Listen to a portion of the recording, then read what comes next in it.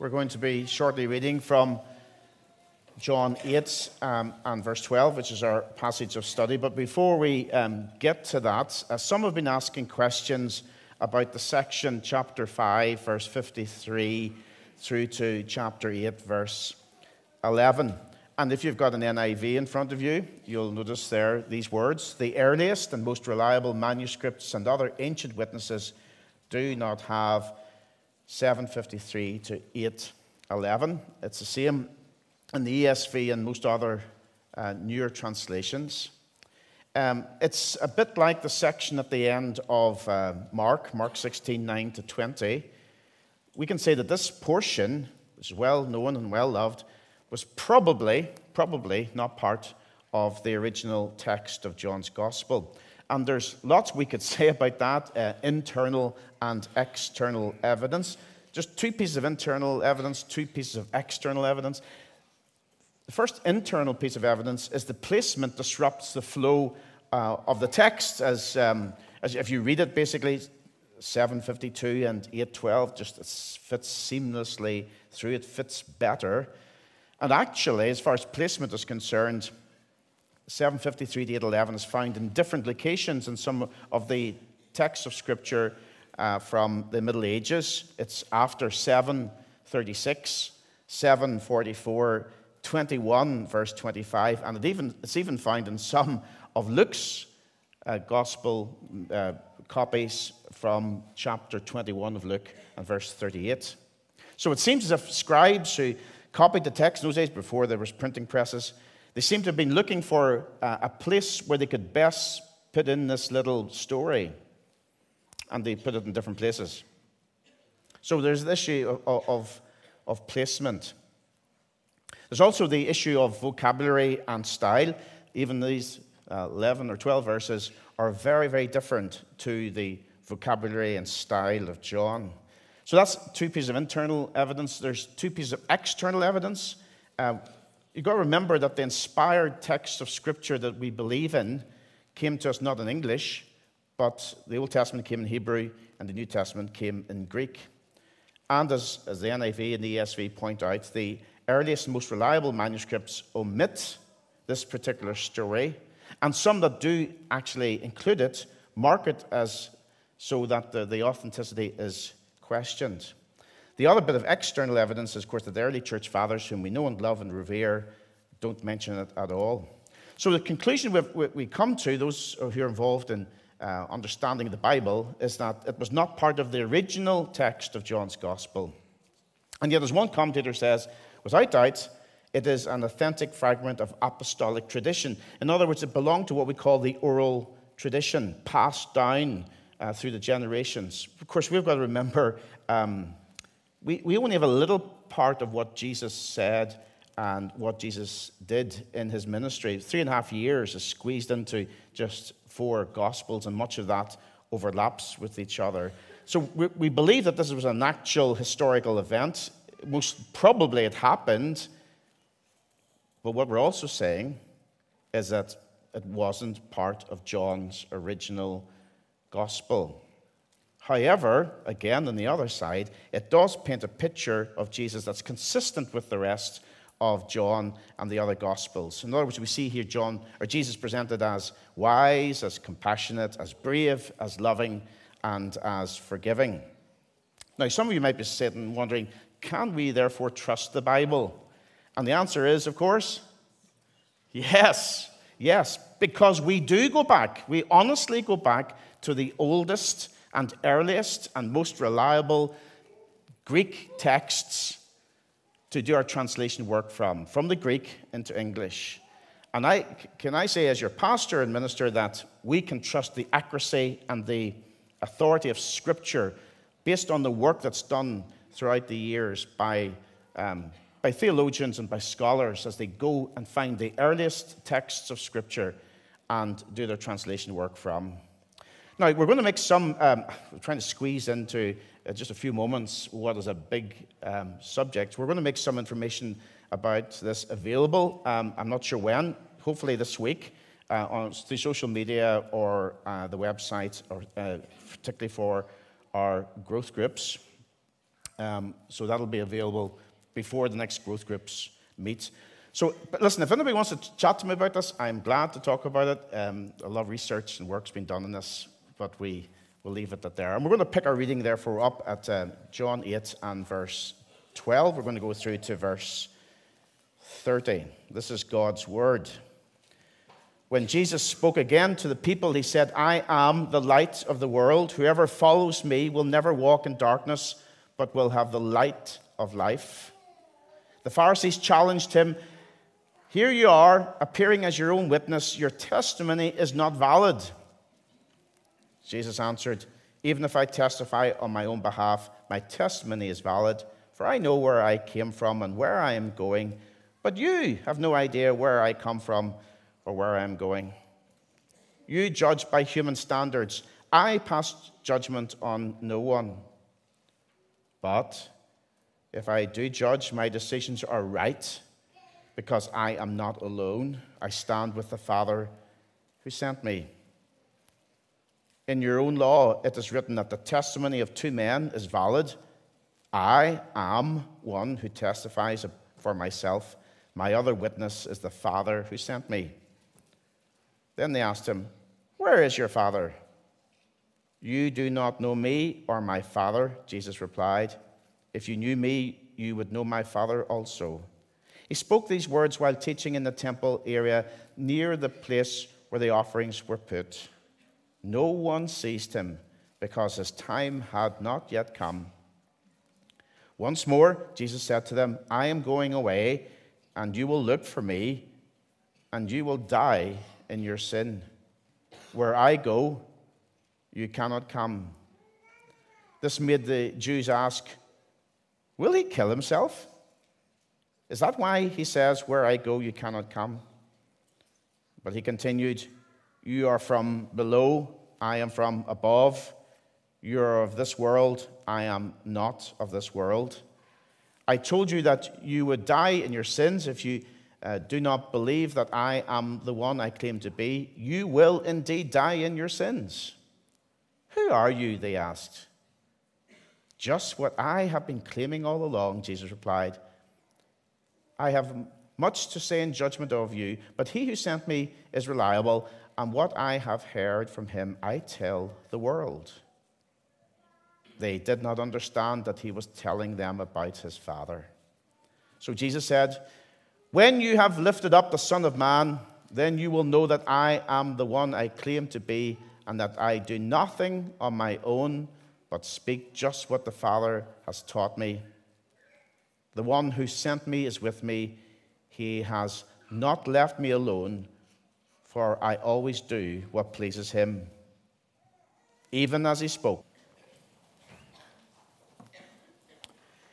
As we continue to look at the real Jesus today, we're going to look at the real Jesus being the light of the world. Let's pray and ask for his help. Lord, once again, we come before your word. We thank you for it. We ask that we might see the real, true, beautiful, living Jesus, the light of the world. And may he light up our hearts, and light up our church, and light up our world for your great glory. We pray in Jesus' name. Amen. So the real Jesus, the one who is the light of the world, the one who we are truly interested in, and the one we can trust in. Not a man-made Jesus, not a Jesus made in our own image, not a reconstructed Jesus who is a little bit better than we are. We're talking about the real Jesus. And the world hates the real Jesus. And the church often, religion often rejects the real Jesus. But we must love and accept him as he is, as he really is. And today, we have this beautiful picture of the real Jesus. The first century Jews should have been able to work it all out, but they didn't, by and large. And we should be able to work it all out. I wonder, will we? Here it is, that great verse. I am the light of the world. Whoever follows me will never walk in darkness, but will have the light of life. I don't know how you feel when you're in the dark. The absence of physical light can be scary for many people.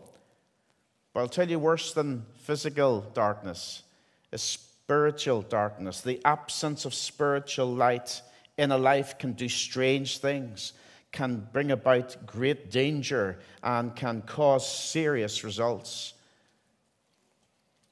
Many people have had their hearts and their minds and even their faith affected negatively by the absence of spiritual light. And they have possibly lived in spiritual darkness for such a long, long time that spiritual darkness has become normal to them. It's become attractive to them. And spiritual light, on the other hand, has become abnormal and unattractive. And therefore, there may be some even here today, and that's true of you.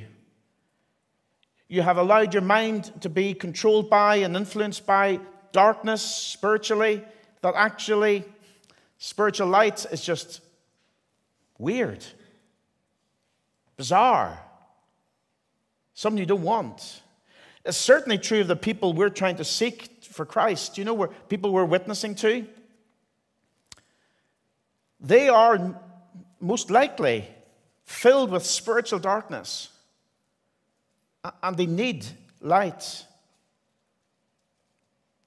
That's why we constantly need the person and work of the Holy Spirit to open up their eyes and let them see. Now, what we just said, of course, that might be true of some here, but certainly true of all the people that we're trying to witness to. It's certainly true of the religious leaders of Jesus' day. The growing hatred of them towards Jesus is becoming so clear. Their love for spiritual darkness, their hatred of spiritual light meant that they hated Jesus, who is the light of the world. Their aim was to trap Jesus, arrest Jesus, and kill Jesus. But of course, the answer to their core problem of spiritual darkness is the one they're trying to trap and arrest and kill. The real Jesus is the light of the world. And what does that mean for us? Well, it means that he's the one who guides and protects. Again, we're just going to camp for a little moment or two in verse 12. And we need to understand why Jesus said these words at this particular point. The context, of course, is the Feast of the Tabernacles, or the Feast of Booths. Do you remember there were three feasts? We've often mentioned that. Feast number 1 was the Passover, which celebrated the beginning of the Exodus. Feast number 2 was the Feast of Pentecost, which was a celebration of the law of God being given to the people of God. And the third feast was this one that we're now involved in, the Feast of Booths or Tabernacle, celebrating God's goodness to his people over the 40 years that they were in the wilderness. And this third feast was the one filled with most joy, because it was a time of thankfulness for all God's provision, and especially for three things. Now, can you guess what the three things might have been as they celebrated God's provision during the wilderness period? Number 1, something to eat. Anybody tell me? Manna. Something to drink. Water. And something to guide them and protect them. Cloud and light. The two pillars of cloud and light. And Jesus is basically saying to us here in these chapters of John's Gospel, each of these three gifts point to me. The manna. Are you thankful for the manna? I am the bread of life. Chapter 6. Water. Are you thankful for the water during the wilderness? I am the water to the thirsty. John 7. Are you thankful for the pillar of cloud and the pillar of light? I am the light of the world. Chapter 8, verse 12. And by the way, as he said these things, as verse 20 tells us, he was near the place of the offerings. There we know that there were 4 columns. and on each column there were 4 bowls filled with oil, each holding about 65 liters of oil. And they were lit in the evening hour. And so the whole of the temple was filled with light. In fact, the whole of the city of Jerusalem was filled with light from these 16 bowls of oil burning. And so if you can have that picture in your mind and then hear what Jesus says, I am the light of the world. I am the very presence of God. And whoever follows me will be guided. And whoever lives in me will be protected. It's all wrapped up in this divine statement, I am the light of the world. Now for us, of course, we've got to remember that the pillar of cloud and the pillar of light go hand in hand as far as the Jews were concerned. And they go hand in hand as far as Jesus is concerned. Now, if you know the story, you'll know it well. Exodus 13, the 2 pillars of cloud and light and fire protected the Israelites from the Egyptian army. But the pillar of cloud during the day protected them from the raging sun. Can you picture that? And actually, at night, it would have protected them from the cold that often comes from a clear sky. In chapter 14 of Exodus, the pillar of cloud moved from in front of the people to behind the people, and this caused confusion in the Egyptian army that were trying to destroy them and bring them back to be slaves in Egypt. And eventually, of course, they perished in the Red Sea. Again, we see protection and guidance. And in Numbers 9, we read that when the pillars of cloud and light stopped, what did the people do? They stopped. And when the pillar of cloud and light moved, what did the people do? They moved. So the Jewish people knew all about these symbols and what they meant. Guidance and protection from the pillars of cloud and light as they journeyed through the wilderness. That's what they were doing in that feast in Jerusalem. And Jesus says, the very light that you are celebrating, I am. That's the real Jesus, you see. And because he's light, he enables us to see things as they really are. Just as he brought physical light into the universe by saying, let there be light, so he brings light into the moral darkness of our culture because he's the light of the world. There's moral confusion all around us, isn't there? Chaos. It's incredible. We live in a crazy, mixed up world. And each of us, every single one of us, we're attacked by this craziness. There are 1,000 or more explanations hurled at us from the world, the flesh, and the devil, from social media, from entertainment, from the influencers in the world. And every single one of us trying to trap us and keep us in darkness. And Jesus, the real Jesus, he's the light of the world who guides and protects. And he's the one who knows all about life, and he knows all about light. He alone can understand life. He alone can explain it correctly, and he alone can fix the problem that we have in our world. So listen to the light of the world. He alone can help us. He helps us spot the error, and he helps us to accept the truth. Guidance and protection. Guidance and protection. I am the guider. I am the protector. Now, I don't know all of you, but I know most of you, but I don't know all of you. Maybe you're sitting here thinking, saying, it's too late for me. So look at me. Look at my life. Look what I've done. I've made my choices. And I've got all my scars. And I've almost lost all hope. What has this light got to say to me? The real Jesus can turn your dark past and your dark present, he can turn it into beautiful light. He can. He can. He will. Because we've got to remember that while light and darkness are opposites, they're not equal. They are not equal. Because darkness disappears when light is introduced. You cannot cover over light with darkness. Light will always lighten up the darkness when it's introduced. My prayer is that we will be bathed in light all the time. The light of truth, the light of the Word of God, the light of Jesus. And the reason why we need to pray that God would give us this light is that by nature, we're not unlike the culture around us. We love darkness more than light. John's already said that in chapter 1.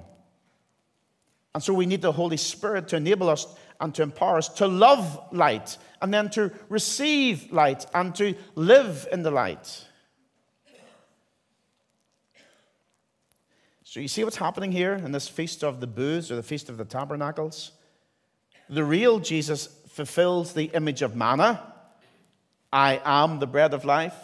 The real Jesus fulfills the image of water. See the water of life? I am. And the real Jesus fulfills the image of the cloud and the light. I am the light of the world.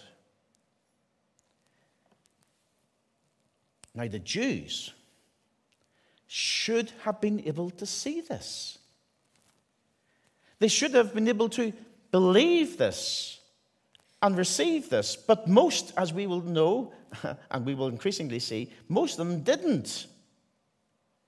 Now, I hope we see that we should see what this means. We should believe it. We should receive it. The question is, will we? Will we? Or has the darkness of the world so controlled the way we think and the way we listen that actually we just prefer to stay in darkness? So the real Jesus guides and protects. The real Jesus is divine revelation. Now, most of the sermon was on that one verse, but we're going to go through the rest of the passage now very, very quickly. And what are we going to do with this divine revelation? We've got to receive his truth, verses 13 to 18. Now, the Pharisees continually reveal their hard hearts. When Jesus is loved and trusted, of course, light is experienced. But when Jesus is hated and rejected, darkness is experienced. And we've got two big problems, haven't we? These two big problems cause great trouble. Ignorance and pride. Ignorance and pride. And many, when these two things come together, ignorance and pride, many are held in darkness because of that. And here we see ignorance in a sense. Ignorance. Because when we are ignorant of the real Jesus, what happens is that we create this distorted view of Jesus, a kind of caricature of who he is and what he is. And the only way we're going to have protection, guidance from the light of the world is to receive his word as divine, a divine revelation and authentic revelation.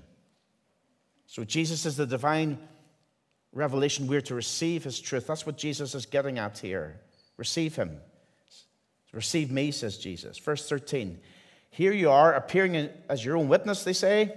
That's the Pharisees. Your testimony is not valid. Because, as the Old Testament teaches us, you need to have two witnesses if you're going to have a valid revelation. And verses 14 and 15, Jesus says, well, even if I testify on my own behalf, my testimony is valid, for I know where I came from and where I am going. But you have no idea where I come from or where I am going. You judge by human standards. I pass judgment on no one. In other words, Jesus is saying, you're judging me, the light of the world, by human standards. But they got it so wrong.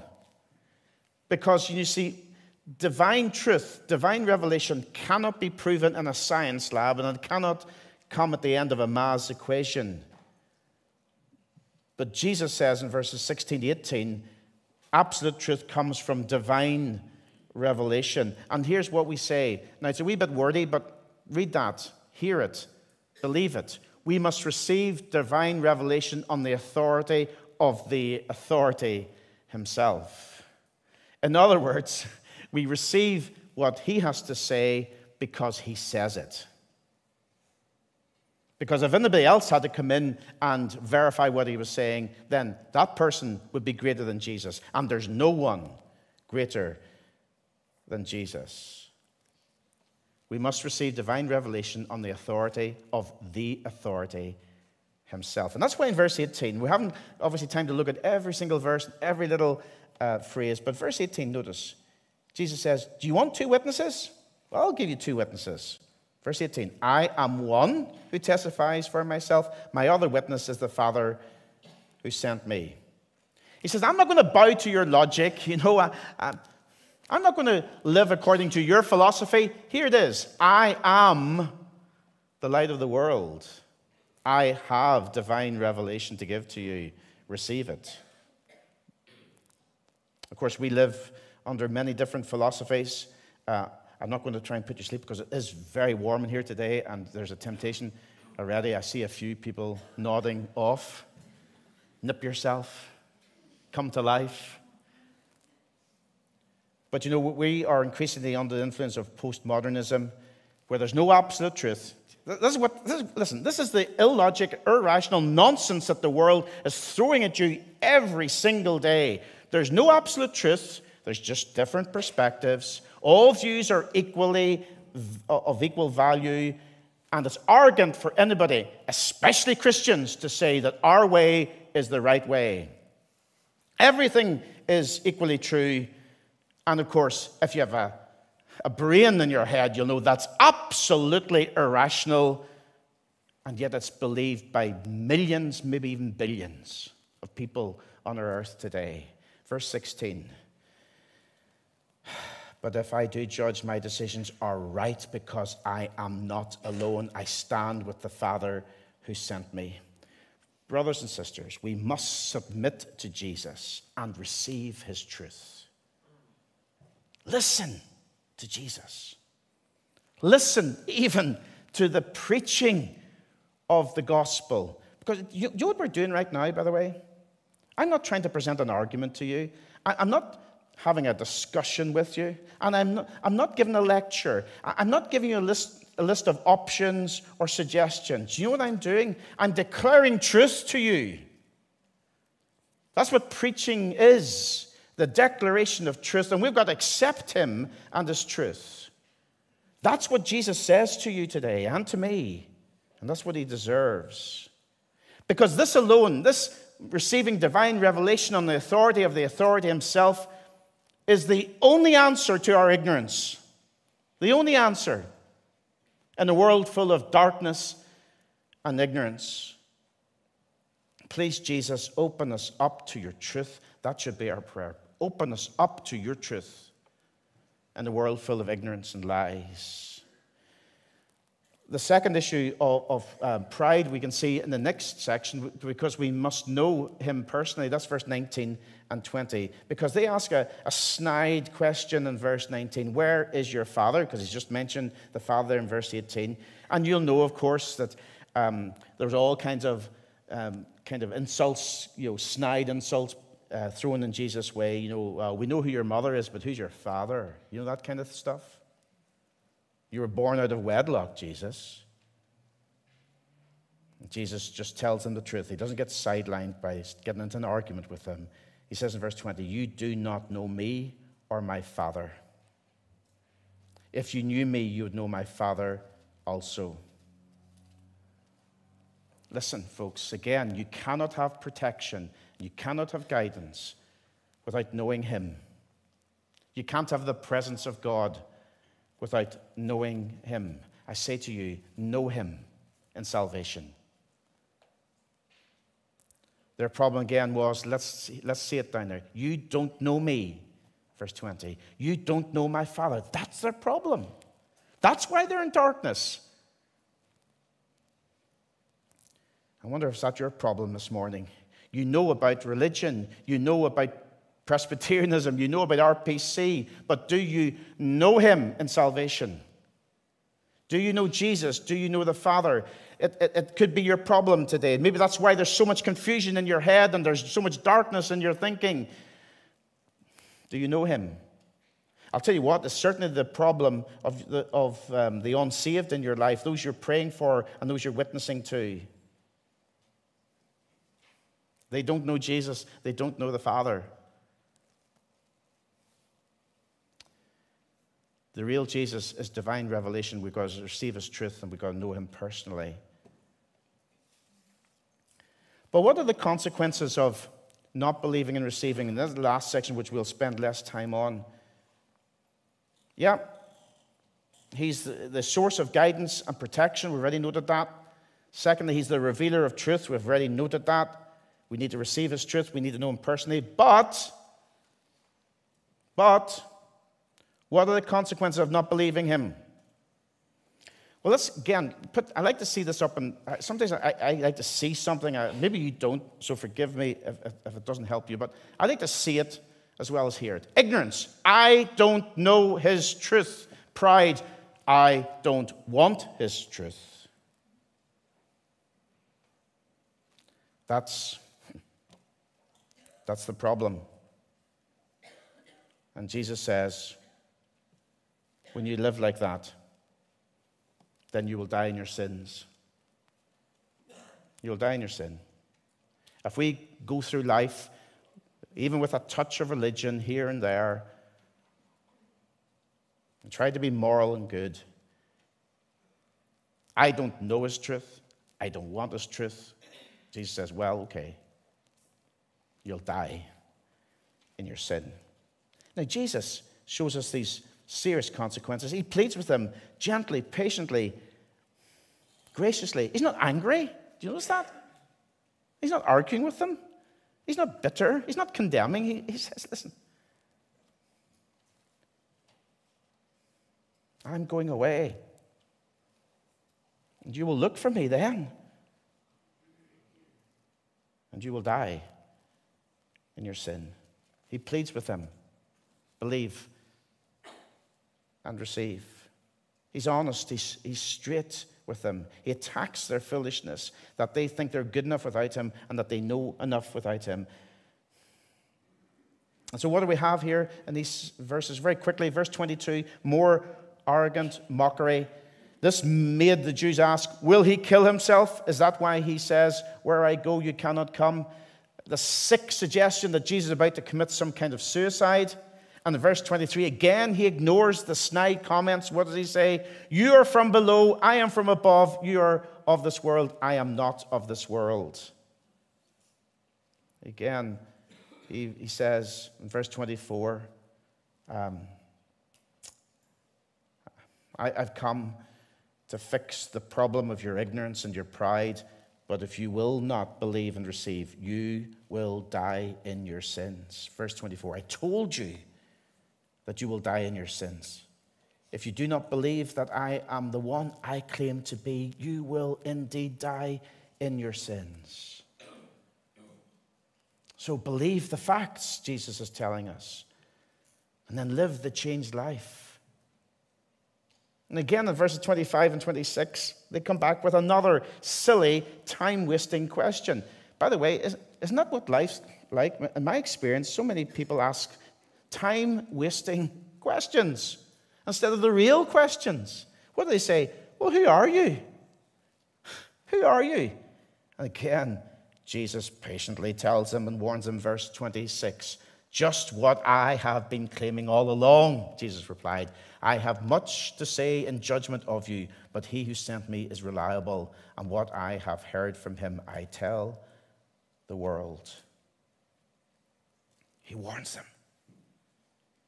Judgment is coming. Now it is redemption available, but one day judgment will come. And then we have a little kind of a little aside, a little summary by John, just in case we've missed it. In verse 27, they did not understand that he was telling them about his Father. And then, so Jesus, in verse 28 says, when you have lifted up the Son of Man, then you will know that I am the one I claim to be, and that I do nothing on my own, but speak just what the Father has taught me. Lifted up, I will be lifted up, is 3 times in John's Gospel, chapter 3, verse 14, chapter 12, verse 32. There's a double meaning. Lifted up onto the cross, of course, yes. Lifted up and resurrection. And he says, once I'm lifted up in my death and my resurrection, then you will know who I am.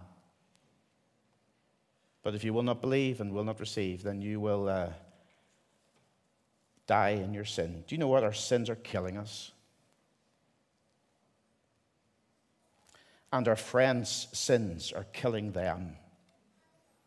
And that's why we need to tell them about the real Jesus.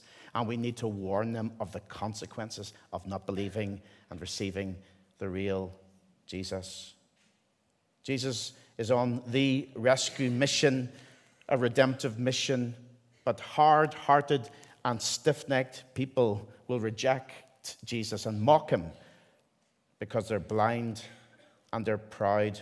Verse 30, as we come near the end, even as he spoke, many put their faith in him. See, the Holy Spirit is always at work. You know what? He's at work even here today, opening up hearts and minds. And here, he brought conviction among some and brought them to saving faith in Jesus. So here's the question, two questions in fact. What is the spiritual ointment to open up spiritual blind eyes? You know, if we're spiritually blind, what is the ointment that will open up our eyes? And secondly, what is the spiritual key to unlock the prison of pride or the prison of ignorance? So the ointment and the key. What is it? The cross. When you have lifted up the Son of Man, then you will know that I am the one I claim to be, and that I do nothing on my own, but speak only what the Father has taught me. That's why we keep on sharing the good news of Jesus.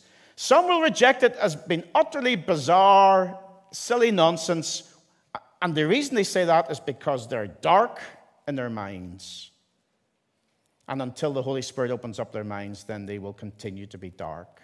But some, you see, will believe. And the very fact that many of you here are believers is because, guess what? The Holy Spirit opened up your minds to see. And our prayer is that he'll do the same for our friends and family. But one thing, you either mock him as this is bizarre nonsense, or you believe. But there's no neutrality. There's no neutrality. So I ask again, who here needs to hear the gospel of the real Jesus? And maybe you've heard it so many times that you could nearly tell me what it is, but you know it's not yours.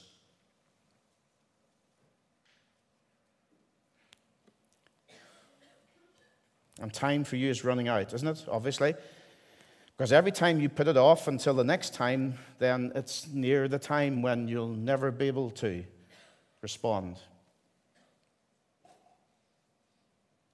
So who here needs to hear the gospel of the real Jesus? Who among our circle of influence needs to hear the gospel of the real Jesus? I mean, are you sharing the message of the real Jesus with those you know and love? Because if you really know them and love them, surely you would tell them the good news. You are telling them, aren't you? It could be a co-worker or a neighbor, or it could be somebody closer. It could be your spouse. It could be your child. It could be your parent. You see, if we can see with eyes of faith, if the light of the world has enabled us to see, then others must see as well.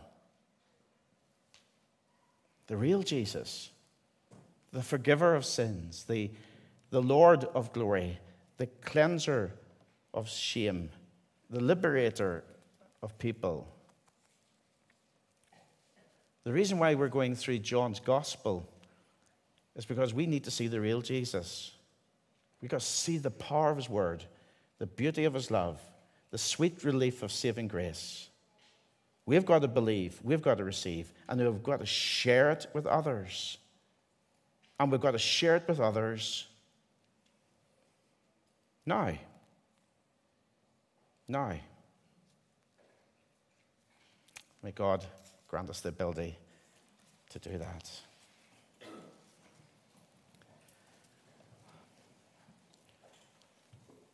Lord, it is with horror that we view how these people attacked you verbally and wouldn't believe you, couldn't see you, even though you made it perfectly clear. And yet when we look at ourselves and we look at others, we see at times the same kind of darkness. Light of the world, would you shine your light on us and enable us to see the power of your word, the beauty of your love, and the sweet relief of your saving grace. May we experience it and may we share it. Give us the power, the ability to do all of this for your great glory, we ask it. Amen.